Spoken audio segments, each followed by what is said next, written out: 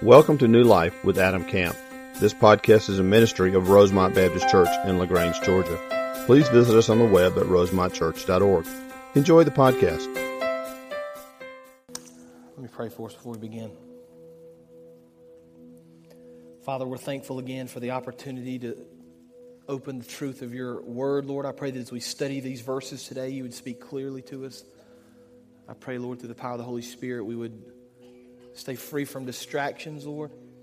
Free from all the things that keep us from you, Lord. And I pray we'd just be able to focus on your truth.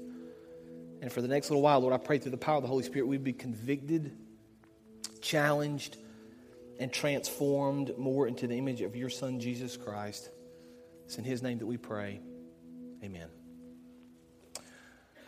I want to begin with a question this morning that I suspect if I went around this congregation and asked every person, I'd get a different answer. Here's the question I want you to consider for a couple of minutes. What's your greatest fear?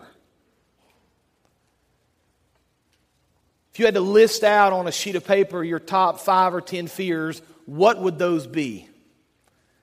Now, if you do some research, you begin to see that there are some standard fears that people deal with. In fact, there are top 10 lists. Here are the top 10 fears of people in our country and our world. Things like the fear of flying. Maybe you're afraid to get on an airplane. Most people aren't afraid of flying, they're just afraid of crashing, right? That's kind of the difference. Maybe you're afraid of heights. I enjoy heights. Other people are terrified by heights. My father is terrified by heights. We went to Gettysburg National Battlefield many years ago. And if you've ever been to Gettysburg, it's a sprawling, very large battlefield. And they used to have this real tall observation tower. I think the tower's been torn down now. It's kind of a rickety tower even then. But you get up to the top and there's this observation deck. And so there's this probably 3-foot tall, rickety looking fence. And we're 300 feet above the battlefield. And I'll never forget, I just walked right out to it. And I'm looking down. And my dad was hugging the wall, right? He's hugging the wall, he got out about like this. He'd look about like this and he'd get back. Why? Because he's afraid of heights. People are terrified of heights. Some people are afraid of speaking in public. Some people don't want to get up in front of a group of people and speak. It's funny to me, teachers will do an incredible job in front of 2-year-olds or 4-year-olds or third graders, but get them in front of a group of adults and they're terrified, right? Isn't that funny? People just have this sense sometimes that they don't want to get in front of people and talk. Fear of the dark, on and on this list goes. In fact, this idea of fear is such a kind of a big part of our psyche. They made a show several years ago to talk about fear. Fear Factor. You remember that show? How many of you remember the show, had seen the show? Fear Factor was kind of a popular show for several years. If you don't remember the premise, basically they would get these people, they'd put them in these situations that terrify them and try to make them do certain things. So they would stick them on the top of this tall crane and make them walk out across this crane 300 feet above the ground and grab a flag, something silly like that. Or they'd put them in a big pit of snakes, right? They'd make them stay in the pit for 15 or 20 minutes. You remember those things. Or they'd put them in a car and they'd submerge the car down under the water to make them unbuckle and get a little baby doll out of the back and swim back through the window and get to the top. Things that scared them to death. And you won the contest by being able to conquer your fears the fastest. And if you could do that and you kept going through all these different challenges at the end of the show, you were the winner and you won, $50,000, $100,000 per show, something like that. It was a very interesting show to watch these people be physically confronted with fear. But I want to change gears just for a second, and I want to move past physical fear. I want to think for just a few minutes about spiritual fear. What are you afraid of spiritually?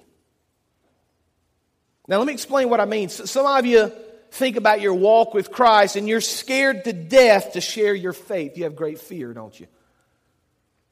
When it comes to talking to somebody about Christ, for some reason you just kind of clam up and you're afraid to share. For other people, they're afraid to kind of fully follow Christ. They'll give Him a portion of their life. They'll allow Him to control certain things, but they don't ever want Him to have all of it because there's this fear that if I give the Lord everything and I trust Him in all things, He may ask me to do some things I'm not comfortable doing, right? And so there's fear.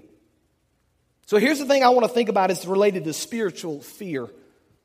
How much does your fear of doing the things of the Lord keep you from walking the path He wants you to walk? In other words, how much do you allow fear to hinder your walk with Christ? Because I want to take a look at a passage this morning that's going to, I think, kind of open our eyes to this idea of fear and exactly how the Lord deals with fear. So if you have your Bibles, I'm going to invite you to open to Luke chapter 10. Luke chapter 10.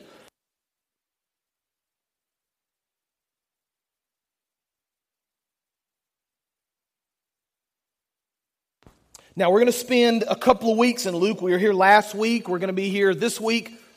For the next 3 or 4 weeks, we're going to kind of walk through this passage because it's an interesting place for us to study as we think about what the Lord's called us to do, especially leading up to Mission LaGrange.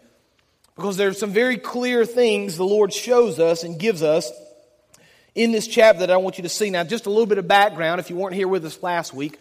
Jesus, at this point in Luke chapter 10, has explained to his followers, to his disciples, that he's got to walk to Jerusalem, turn himself into the religious leaders, and be crucified.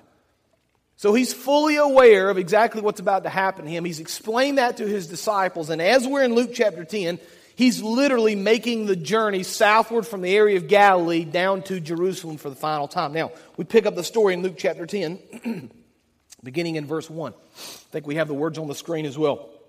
After this, the Lord appointed 72 others and sent them ahead 2 by 2 to every town and place where he was about to go.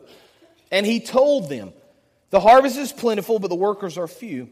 Ask the Lord of the harvest, therefore, to send out workers into the field. Now hold that thought just for a second, because we covered last week these first 2 verses.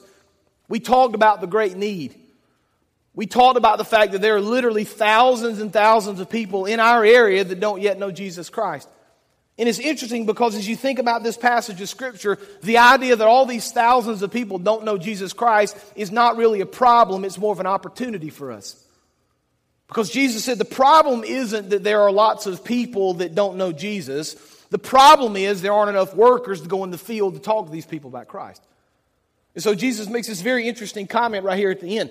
Ask the Lord of the harvest, therefore, to send out workers into his harvest field. The problem isn't the unbelievers. The problem is the believers. Not enough people are willing to go. And so he says you need to be praying for workers. You need to be praying for the lost. You need to be praying that the Lord would do something in the hearts of these people. Now, verse 3, as we continue to move through this. Jesus says, go, I'm sending you out like lambs among wolves. Do not take a purse or bag or sandals. Do not greet anyone on the road. When you enter a house, first say, peace to this house. If someone who promotes peace is there, your peace will rest upon them. If not, it will return to you. Stay there, eating and drinking whatever they give you, for the worker deserves his wages. Do not move around from house to house. Verse 8. When you enter a town and are welcomed, eat what is offered to you. Heal the sick who are there and tell them the kingdom of God has come near to you. But when you enter a town and are not welcomed, go into the streets and say, even the dust of your town we wipe from our feet as a warning to you. Yet be sure of this, the kingdom of God has come near. I tell you, it will be more bearable on that day for Sodom than for that town. Now, we're going to focus this morning. Last week were verses 1 and 2. This week we're going to focus on verse 3. Because it's one of these verses, I think, that we read oftentimes and we kind of skim over, and we may miss kind of the deeper meaning and the deeper understanding of what Jesus Christ is saying here. So just to be clear, as we move forward, verse 3 of Luke chapter 10, Jesus has told them to pray. He's told them about the need. He's told them to be involved in verses 1 and 2. Now verse 3, go, I'm sending you out like lambs among wolves. Here's the first truth I want you to see. Number 1, as followers of Jesus Christ, we must go and share the gospel. Now, if you're taking notes, you can just write that word go down and you ought to underline it 2 or 3 times. Because verse 3 is very clear. There's no confusion. We can't spin it in some way that doesn't mean what Christ understands it to mean. He begins this phrase very simply. You need to go. Grace and I were talking yesterday afternoon. My oldest daughter, she came out back. I was working on my sermon, and I had my notes out there, and I'm not going to say anything bad about you, I promise. She's looking at me. She's got that look like, what is he about to say? I had my notes, and she said, how do you prepare a sermon? I said, I really don't know. I wish I knew. I'm still trying to figure that out. I said, but here's kind of how I do it now.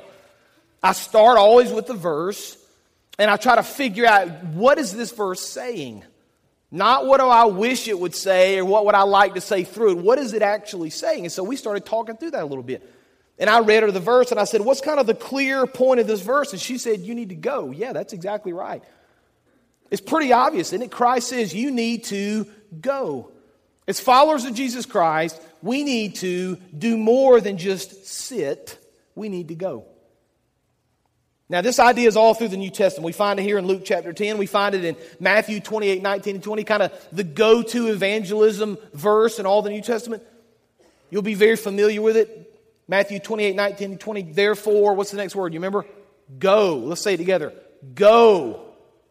Therefore, go and make disciples of all nations, baptizing them in the name of the Father and the Son and the Holy Spirit, teaching them to obey everything I've commanded you. Surely I'm with you to the very end of the age. Acts 1:8, Jesus speaking to his followers says, you must receive power when the Holy Spirit comes on you, and you will be my witnesses in Jerusalem and in all Judea and Samaria and to the ends of the earth. There's the sense here that we need to go. You can't share Christ to the ends of the earth unless you go, right? Over and over we see this command in the New Testament to go, but here's the problem with so many believers in our world today. We miss this truth. And I want to say something that's going to offend some of you, but I feel like it's the truth out of the gospel. We're not called to sit and wait for people to show up at church. We're called to go into the world and share. Now, 30, 40, 50 years ago, it was a different world. People saw church differently. They saw Christianity differently. They saw religion differently. And in our world, 30, 40, 50 years ago, people still did come to church whether they were believer or not. And you'd have revival services filled with unbelievers. Now, we can argue about this all day. We can get mad about it. We can talk about how wrong it is until the sun goes down. But the simple truth is this: unbelievers aren't coming to our churches anymore.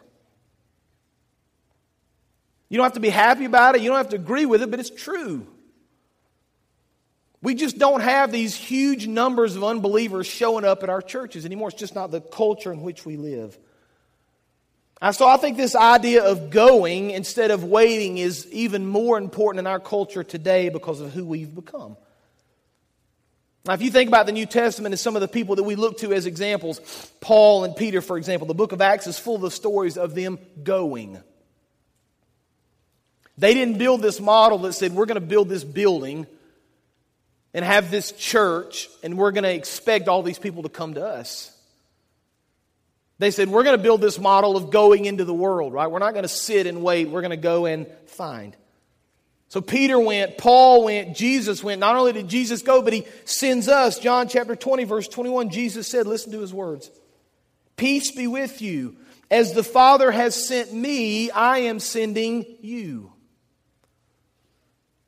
Christ says you need to go. It's not enough to sit and wait. It's not enough to hope somebody shows up. You need to go and do. So we've provided opportunities for you at this church. We've given you all sorts of mission opportunities. All the different trips we've provided give you an opportunity to go. You can still go to Zambia and Guatemala in the fall. If you're interested, come talk to us. There's still openings on those trips. We've provided Mission LaGrange here coming up in just a few weeks so you can go. You can go to the Breezeway Day and sign up to do that.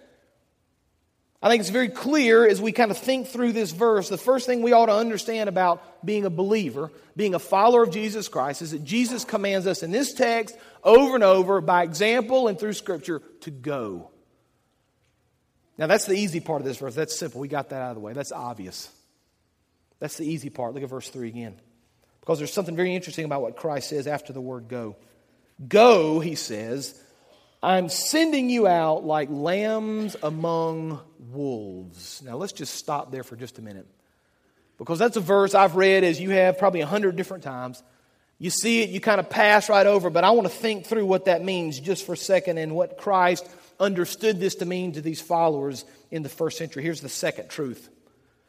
Not only are we called to go, but number 2, mission involves risk. Mission involves risk. Jesus says, I am sending you out as lambs among wolves. I say we just need to let that settle in for just a second. Because we think about the challenges of sharing our faith. And we think about the challenges of going across the world or going across the street. And we think about the physical challenges, what that might look like, the danger that we might face. We think about the emotional challenges that we might face and how difficult that may be for us. We think about the spiritual challenges that we're going to face when we walk into the world to do mission work. And you say, why is it so difficult? Why are there so many challenges? Because when we take the light of Christ into the darkness of the world, the enemy is going to rise up against us. It's very simple. When we're willing to take the light of Christ into the darkness of the world, the enemy is going to rise up against us, and we need to be prepared for it. We don't need to shrug it off. We don't need to pretend as if it doesn't exist. We don't need to not talk about it. We need to be clear about what Scripture says, because 1 Peter 5:8 says this. You're going to be very familiar with this text. Be alert and of sober mind. Your enemy, the devil, prowls around like a roaring lion looking for someone to devour. There's this sense in Scripture that the enemy, Satan, is going to attack us. Now, if we sit and wait and don't do anything, we shouldn't be too concerned about that attack. He doesn't really care about that, I can promise you. The less you do, the easier it's going to be. But the moment you step out on faith and you say, you know what, Lord, I'm willing to step out on faith and do something that's difficult for your name's sake, you can begin to expect attack. And the harder you push, the more difficult that becomes. Now, this is hard for us because we like comfort, don't we? We like security, don't we? We like to feel safe and at ease. So we put locks on our doors. We have alarm systems in our houses. We have airbags in our cars. And there's nothing wrong with those things. But I fear this desire for safety and security has spilled over into our Christian walk, and it's become very dangerous. Because we've allowed, in some cases, to allow our desire for safety and our desire for security to stop us from going and doing all the things that Christ called us to do. We'd rather be safe than follow Christ. We'd rather feel secure than do the things He's called us to do. But let's think about the model of who Jesus was. You know, we see these pictures of Jesus, and we see these drawings of Jesus, and we see these statues of Jesus, and oftentimes He's kind of the calm, peaceful guy, and he was. But Jesus was a pretty rough dude if you think about it. You think about where He lived and how He grew up and exactly what He did with His profession as far as carpentry and how strong He must have been. You see the way He lived His life. Jesus was a rebel when you begin to think about it, in a good way, right? He rebelled against the status quo, didn't He?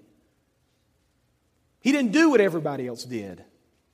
He didn't act the way everybody else acted. He didn't say the things that everybody else said. And guess what? It cost Him His life, but He did it anyway. Jesus took risks. Think about all the difficult conversations He had with the spiritual leaders of the time. Think about all the things He said that got Him in trouble. Think about all the times we read in the Scripture of these religious leaders kind of whispering, can you believe He said that? Can you believe He did that? Jesus took risks. Jesus set aside His own fear for the sake of the will of His Father in heaven. One of the greatest examples of this is in the Garden of Gethsemane. Jesus has finished the Last Supper in the upper room with His disciples. They've walked down across Jerusalem, across the Kidron Valley, up into the Mount of Olives, and Jesus goes, and remember the story? He tells the disciples, you stay here and pray, and they all went to sleep. You remember that? He goes a little farther into the garden, and He begins to pray, and you remember His prayer? Lord, I'm so happy to do this. I'm so happy to suffer. That's not what He says. In fact, in Luke chapter 22, verse 42, listen to the words of Christ. Father, if you are willing, take this cup from me, yet not my will, but yours be done. Let's translate that. This is kind of the way I see this. Lord, I'm afraid to go through this. I understand clearly what's about to happen to me, and I don't want to do it. Lord, if it's possible, take this away from me. But even in the middle of my fear, Lord, even in the midst of my uncertainty, not what I want, but what you want. When's the last time that became our prayer? When's the last time we prayed that? Lord, I'm afraid, I'm scared to death, yet I'm more interested in what you want than what I want. When Jesus spoke these words in Luke 10, He was literally walking to Jerusalem to His own crucifixion. See, he understood the importance of risk. He understood the importance of setting aside security for the sake of the gospel. His followers did the same thing. The disciples did the same thing. The early church did the same thing. They were persecuted. They lived in fear. They were martyred for their faith. And yet for some reason, over the centuries, Christianity has become tame, hasn't it? We've gotten very comfortable. And we found ourselves in this place where we take the easy path and we become complacent. And if we're not careful, we fall into the model of sitting and waiting instead of going and doing. This is very interesting to me because as we think about living the easy life, and as we think about taking the simple road, verse 3 in my mind at least shatters that mindset because Christ says to them, "Go, I'm sending you out like lambs among wolves." There's this sense here that Jesus understood exactly what he was doing. He doesn't say to them, "Go, it's going to be okay. Don't worry about it. It'll be fine. Go, everything will turn out the way you want it to. Go, you're going to be comfortable and everything's going to be fine and happy and peaceful." Jesus says, "You go, and when you go, understand I'm sending you out as sheep among wolves." Now, let me just put this in perspective for those of us that don't own sheep. If you don't own sheep or not very familiar with sheep and wolves, let me just clear something up for you. To the person in the first century, they understood exactly what this analogy meant. Jesus was saying to them, "You're going as a sheep among wolves, and when sheep are among wolves, sheep usually don't survive." So Jesus says, "I'm sending you out with the full understanding that this may be incredibly difficult for you. It may ultimately cost you your life."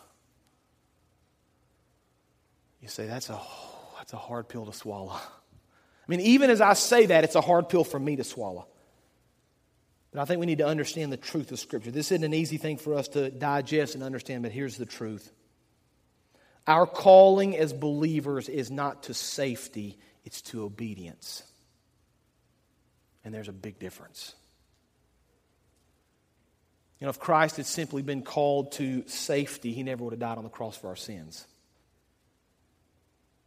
If Paul had simply been called to safety, he never would have walked into Asia and shared the gospel with the thousands of people that he did.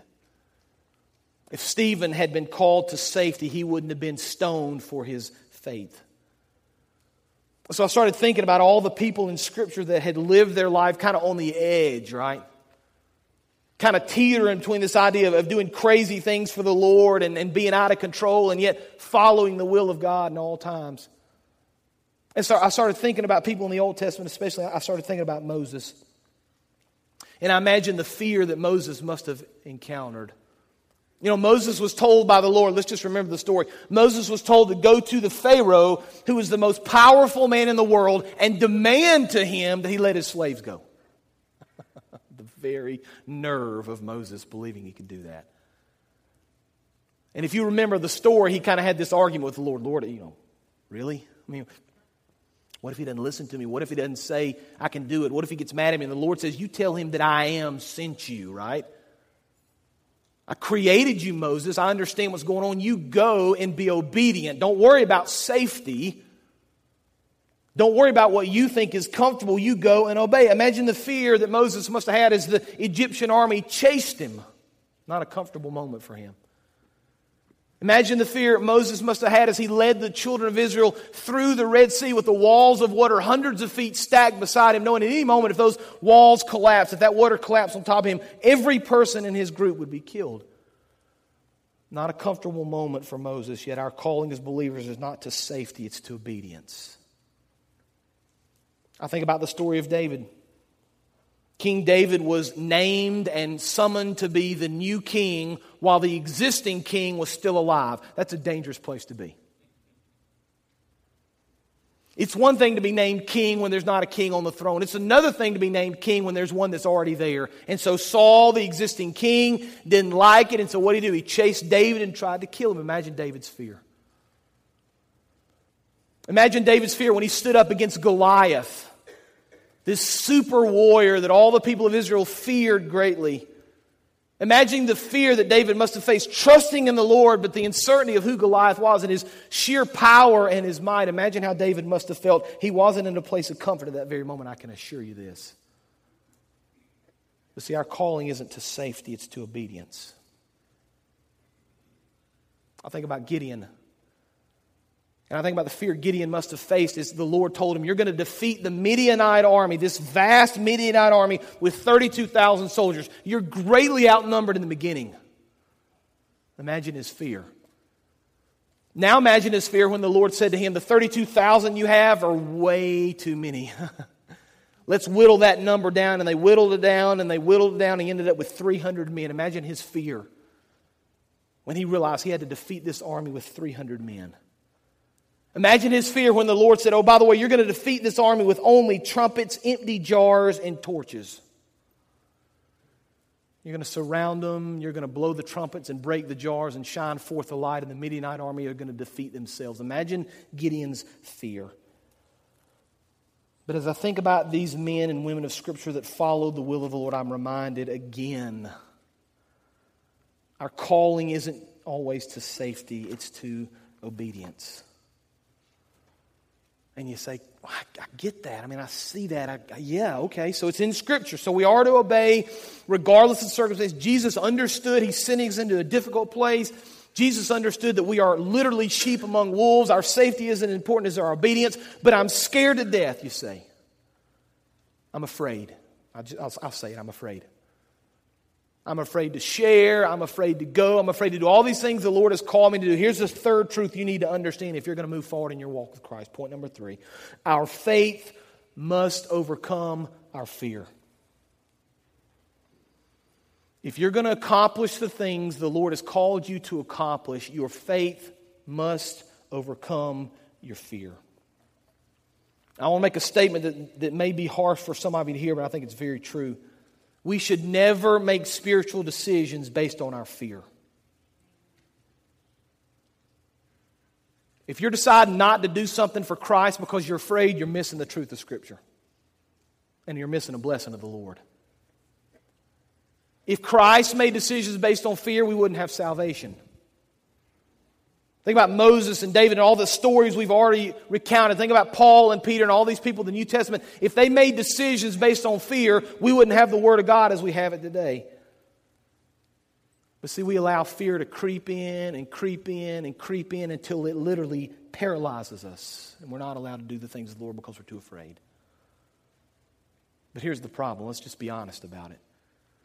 If we think through our fear, here's what we begin to understand. We fear all the wrong things. You're afraid of what that person may think. You're afraid of what that person may say. You're afraid to go to that place because it may be dangerous. You're afraid of all sorts of things, and we fear all these different things in the world, and yet if we're honest with ourselves and we're honest with the truth of Scripture, we're fearing the wrong things. We shouldn't fear what men think. We need to fear the Lord. See, our fear of the Lord should greatly outweigh our fear of the things of this world. And if you're making a decision spiritually based on your fear of the things of the world, you're missing what Christ has called you to do. I can remember growing up as a little kid, and I think through childhood, and I think through all the dumb things I did as a kid, right? You can relate. We all make silly choices and we do things that get us in trouble. And I can remember those moments where I kind of had this opportunity in life. You'll remember this as a kid. Maybe as an adult, I hope not, but as a kid especially. Where you kind of had this option. You could do something that was fun and cool and maybe your friends wanted to do, but you knew was not the right thing to do. So I kind of had this scale, this balance. I saw my friends on one side asking me to do something I knew wasn't right, and I had my mom and dad on the other, right? And there's this balance. What do I want to do? Golly, that sure would be fun. So I try to convince myself that it's right, or maybe I can do it without my mom and dad finding out, right? You know, you've done that. And sometimes you make bad choices, but I always remember making those bad choices and going home and mom and dad finding out about it and the consequences and how difficult that was, right? And then I can remember the good decisions I made where I was far more concerned about my parents' thoughts and what they wanted than I was about what my friends wanted. I feared the correct thing sometimes. See, it's kind of like that in our Christian walk. We're so afraid of what this guy at work may say, we don't fear the Lord. We're so afraid of what somebody may think, we don't fear the truth of Scripture. We're so afraid that somebody may turn away from us that we're not listening to the clear words of Christ. See, we shouldn't fear the things of this world. We should fear the things of the Lord. And when we begin to understand the fear of the Lord, it allows us to walk with courage into places that we probably never would have walked before. But Jesus has a very interesting perspective here. We need to kind of wind this down this morning. You say, that's very harsh of the Lord. How in the world could He not be concerned with the safety of these people? He's telling them, He's sending them out like a sheep among wolves. That's a dangerous, difficult situation. How can He not be concerned with their safety? Well, here's the thing that Jesus had that His followers oftentimes didn't have. Here's the thing that Christ did have that His followers didn't have. It's the very thing that we lack oftentimes in our walk with Christ. Jesus very clearly had an eternal perspective on life. He wasn't caught up in the here and now. He wasn't caught up in the moment. He understood that eternity was literally hanging in the balance for these people. And He knew, as difficult as it may be for His followers, as hard as it might be, even though it may cost them greatly, the souls of these people that did not yet know were worth it. And He said, you need to go. You need to go in difficult situations. You need to share the love of Jesus Christ with these people, regardless of what it may cost you. But I love the analogy Jesus uses because He talks about the sheep and He talks about the lambs. And you may be reminded of Scripture where Jesus Christ spoke of Himself as the Good Shepherd. I don't think He used that analogy as an accident. I think He understood exactly what He was saying. I think He understood exactly where He was sending those people. But I think He wanted them to understand clearly that even as they go as sheep among wolves, He's the Good Shepherd right there with them. I'm going to walk with you. And it's going to be hard. It's going to be difficult. It may cost you a lot. It may cost you everything, but I'm walking right there with you. And if you'll just trust me, if you'll just walk with me, I promise you, I'll be by your side. We got to South Asia a few weeks ago. We had the opportunity to work with some incredible people, some incredible church planters, and with a missionary that we had partnered with. But there was another missionary there, a younger guy. He was from America. I'll call him Paul. And we got to have a really neat conversation with Paul. And he started telling us his story. And Paul's a single guy. He's unmarried in his mid-20s. The Lord had called Paul to ministry. And so Paul had gone to seminary. He had answered the call of the Lord to mission work, and he'd gone overseas, and the Lord had sent him to the place we were, one of, at least in my mind, one of the most difficult places in the world to do ministry for a lot of different reasons. And he started recounting his story of when he first arrived there. And he said, you have to understand, I arrived in this place. He said, I didn't know the language. I didn't have any connections with any of the local people. I couldn't talk to anybody. He said, I couldn't communicate. I didn't even know where the local market was to go get food.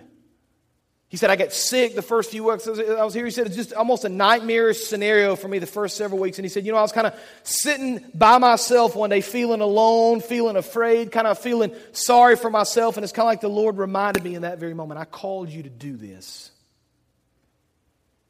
And you accepted. And so if you'll just trust me, if you'll just walk with me, I'll deliver you. And I'll strengthen you. And I'll guide you.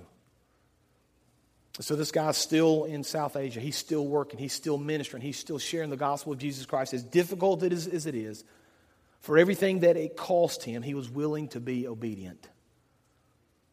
So I want to kind of close with this idea. What about you? How obedient are you willing to be? Have you taken the comfort of life and the security of life and all the things that make us feel good, and you've chosen those things instead of the things of the Lord? Have you made decisions spiritually based on your fear and on your comfort? Because the things that are comfortable in this world may feel good for a season, but there's nothing like being in the will of God. There's no hope and there's no joy that compares. So I want to challenge you this morning. Trust Christ. Set aside the comforts of life. Be willing to conquer your fear and be faithful to His calling, regardless of what it may cost. And watch how the Lord uses you in a mighty and powerful way. Let's pray together. Father, we're thankful for your word. We're thankful for the truth of your word. Lord, it's very clear. It's easy to understand, but it's very difficult to follow. I pray you'd remind us this week of our challenge to go, to be a part of the solution, Father. I pray you'd remind us that it's not going to be easy, that it's going to be difficult. But I pray, Father, that you would strengthen our resolve. You'd strengthen our faith, Father. You would allow us to overcome that fear, to conquer that fear, so we can do amazing things for you, Father. You guide us. You direct us. You strengthen us to be the men and women of God you've called us to be for your honor and for your glory. It's in Jesus' name that we pray. Amen. You can stand. We're going to give you the opportunity for a couple minutes. As we always do, the altar's open if you want to come and pray. Thank you for joining today's sermon. We would love to hear how today's message blessed you. Use the Contact Us link on our website at rosemontchurch.org. God bless.